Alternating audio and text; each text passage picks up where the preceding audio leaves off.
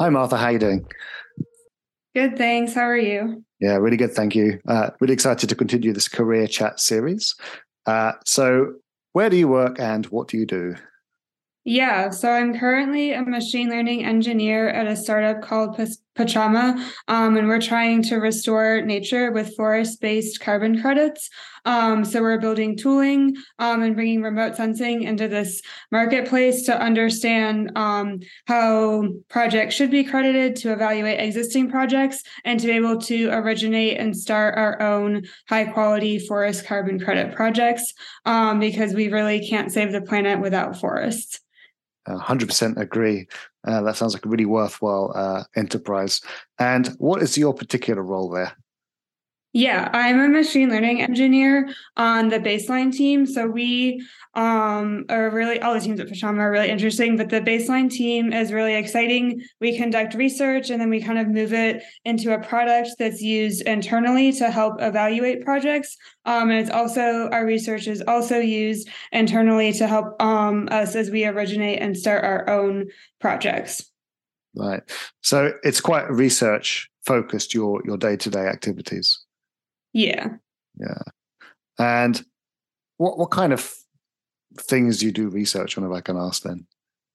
Yeah, so we're trying to understand what would happen if a carbon project doesn't exist to understand how it should be credited. And there's also teams that research how to quantify biomass from all different kinds of sensors with all different sorts of data, starting with like publicly available satellite imagery, higher resolution commercial satellite imagery, and also imagery from LiDAR. There's teams focused on land use, land cover change, and then also just trying to model what would happen in terms of deforestation in areas that have carbon projects as well as areas that don't have carbon projects.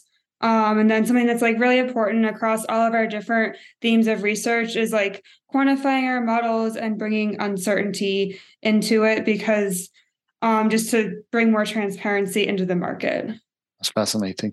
I can see that would involve multiple people with various backgrounds to develop that whole processing chain. Um, Yourself specifically, you're focused on the modeling side, or do you also get involved in some of the product side? It's a startup, so I feel like you kind of touched a lot of different parts. I definitely do some modeling. I do some data wrangling and also trying to think about like what data we should be bringing into our models. And also my team does research that's then hopefully used by another internal team. So making sure with the help of other people that transition is smooth and like getting feedback and kind of like continuing to iterate on improving our research, but also kind of like bringing back the needs of our users and having people like help improve the tooling. Yeah, that's one of the fun things about being at a startup is being involved in all aspects of it. I Yeah. appreciate that.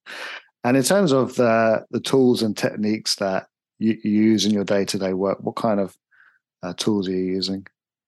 We're using a lot of open source tools. We rely heavily on Dask and Xarray for data processing and data wrangling. For workflow orchestration, we use an open source tool called Flight. We have some engineers that are really involved in the Flight community, which is super exciting. Like they're making contributions like open source Flight, which benefits like Pachama as well as other Flight users. So it's super cool to have people that you work with so involved in open source and kind of like the traditional geospatial open source as well. We use like Stack to facilitate visualizations. We have teammates that just built us like a super cool QGIS plugin. Since our data is stack cataloged, it's really easy to bring it in QGIS for specific areas and do kind of like quick sanity check visualizations because we want to make sure we're bringing in data that's good and like correctly processed into our models. Because if you give your model bad data, it's just not good Yeah, it's a and you're bad day. confused. Yes, it Fantastic. So happens. very involved with open source and also contributing back. That's really interesting to hear. And uh, what's your background? Do you come from an academic background or an engineering background? How did you get into this particular role? Yeah. So I studied geography in undergrad, and geography is quite broad. And I think when I first approached it, I was interested in more of the policy side. And I was like, I want to work in the UN. I don't, but I love my job. And I have a lot of respect for people that do work in the policy side. I studied abroad in Australia and I took like an environmental planning class and I thought that was really interesting. And we used kind of like traditional ArcGIS software. And I was like, what's happening behind the scenes when I click these buttons? And I'm not the most patient person. So I was like, why is this so slow? So then All I kind of right. like went, yes, not to Yeah, like you hate said, on I'm going to it. fix this. Well, I was like, I want to learn more about it. I don't know if I can Yeah. fix it. But I thought that class was just like I appreciated the application that it kind of had an environmental focus. So I like went back to university and there was kind of this whole other more quantitative side to geography that I started exploring. And I also took some stats classes and some computer science classes. And then actually my senior year, I was like kind of late to the game, but this was the first year they offered like an introductory data science course where I went to undergrad at Berkeley and it was like me and all these freshmen. But I like loved it. And I was like, this is what I want to do, but with geographic data. So I like did some like research projects my senior year, and I thought like kind of like the academic research was really interesting. So I had the opportunity to go to grad school and kind of to continue to pursue that. But then I did decide to not get a PhD and just leave after a master's degree.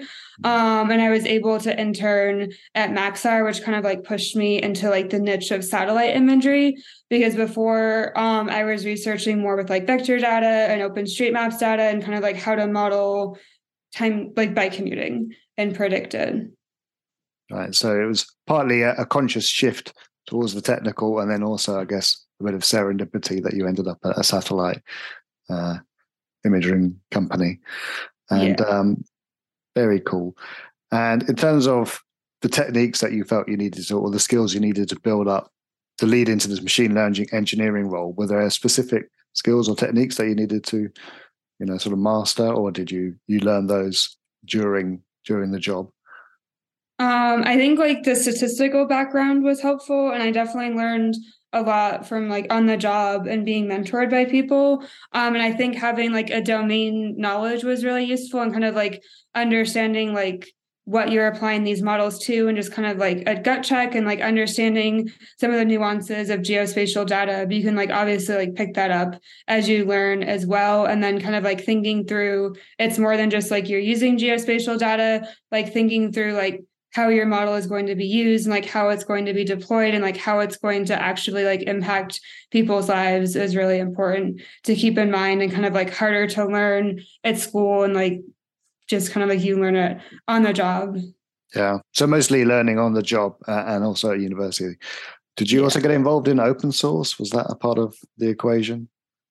I think a little bit. I don't know how you like can't and be in the geospatial world. There's so Mm, many great packages. I feel like I'm more of like a question asker and less of like an active contributor on the code side because there's only so much time in the day. But if I could multiply hours, I would contribute more code to open source projects. yeah. We all wish for more hours in the day to do that Yes. one day. Fantastic.